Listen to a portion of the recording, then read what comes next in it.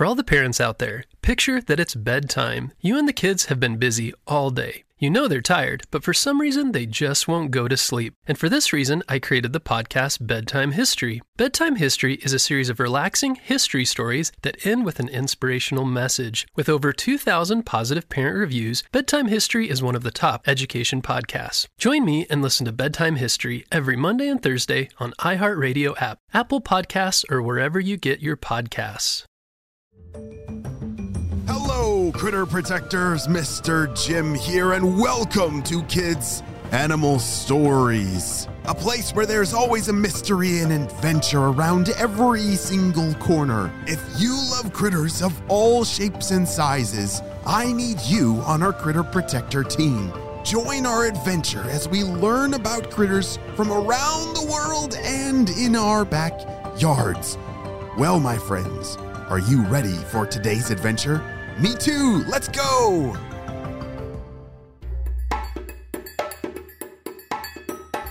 Gertrude had just finished migrating from Iowa all the way to Berea, Kentucky for the winter.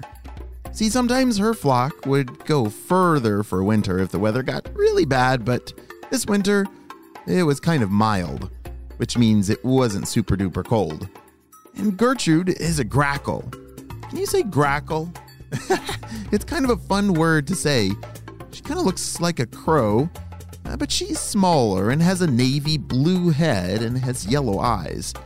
Her beak looks like a raven's because it's broad and long. She uses it to break open acorns and other nuts. If there's a cornfield by your house, you might have seen a grackle swooping around and above the stalks of the corn. Gertrude loved trying to find food every day.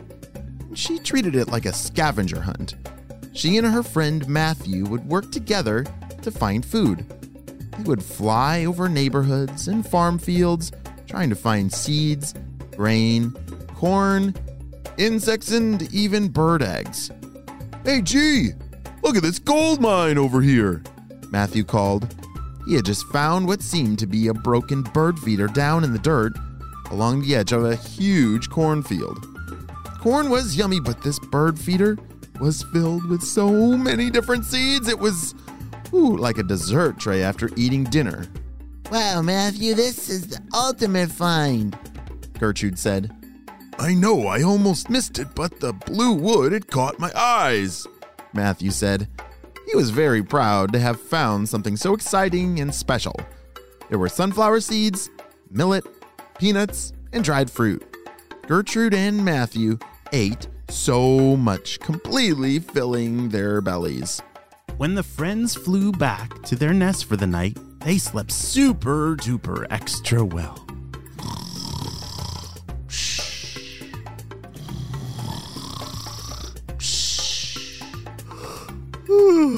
Oh, do you sleep better after a great meal? Or how about after a bunch of treats? Sometimes I get so full that I get really, really tired. That is definitely how Gertrude felt.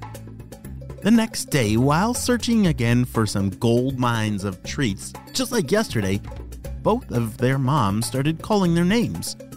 "Matthew! Gertrude!" Both moms were calling, and this time it sounded pretty serious, almost like something was wrong. Gertrude rushed back to her nest. "Mom, what is it?" she asked. "Shh! Get in the nest, fast! A fox was just spotted by Mr. Black just on the other side of the cornfield," she said with a stern whisper. "You see, hold on a second. Foxes are one of Grackles' worst, most fearsome predators. There's red-tailed hawks, raccoons, those are also on the list, but foxes are their number one predator. Any spotting of these dangerous critters was very serious for the entire flock." The rest of the day was pretty boring for Gertrude. She was happy to have such a strong nest of twigs, husks, and mud, but she was ready to get back outside, and her belly was starting to growl. 3 hours later, after lots of twisting, turning, hopping and a little napping, her mom finally let her back out. Okay, G.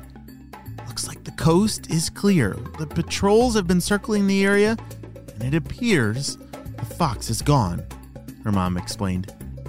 Yes, finally. Thanks, Mom. I'm gonna head back to the field with Matthew, Gertrude said. Just be careful and listen for my voice. I'll call you if anything else comes our way, her mom said. And in a flash, Gertrude flew out. Finally, Gertrude said, and she met Matthew back where they left off that morning. I thought I'd never get out of that nest, Matthew said to Gertrude. These two bird friends, best bird friends, you can call them BB friends, best bird buddies, triple Bs. Well, these two best bird buddies explored and explored, but the day, it was just not going their way. It hadn't been more than an hour before they started to hear calling again. Gertrude! Matthew! They knew it was urgent again, and both rushed back to their mothers. It turns out that a red-tailed hawk was spotted this time, and someone even told Gertrude's mother that her family of raccoons had moved in too close for comfort, and yikes! These predators were becoming a serious issue. And as a member of the board of Grackle, Gertrude's mother was planning to push for an early migration back to Iowa, to a safer place. Within days, the plan was set, and the birds were preparing to travel back. Gertrude and Matthew were a bit scared to have to all of a sudden just leave, but they knew it was better than getting eaten. What they didn't know was that they were in for something they'd never seen before. This adventure that they were about to embark on in this migration from Kentucky back to Iowa, wow, was going to be something insane. What do you think that they're going to see? What's going to happen? Is it another predator on their way, or a secret treasure of yummy food? I'm not sure what it is, friends. But we will have to wait and see what happens on the next episode to see what happens to Gertrude and Matthew on their migration back to Iowa.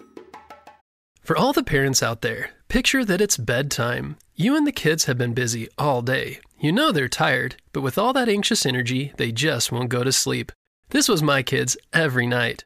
But I did find that stories calmed their mind and gave them something to focus on. So 6 years ago, I created the kids' podcast, Bedtime History, to help solve that problem. Bedtime History is a series of relaxing history stories that end with an inspirational message.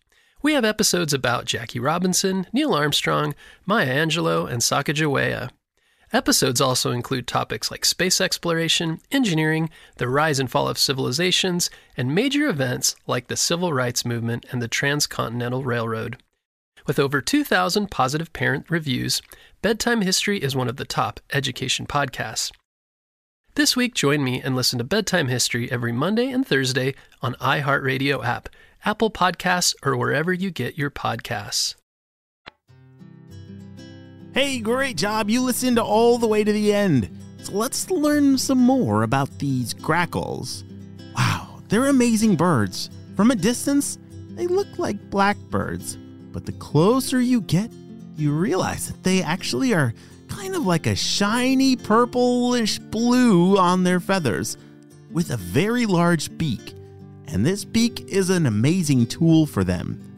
They use it as a saw to cut into acorns.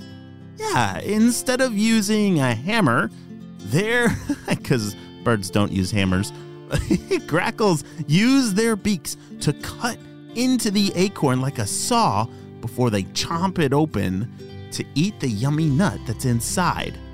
Wow, that's pretty cool. Grackles are smart if they figured out how to use their beak as a saw. Well, friends, I hope you have a super duper day, and I will see you on our next adventure. Bye!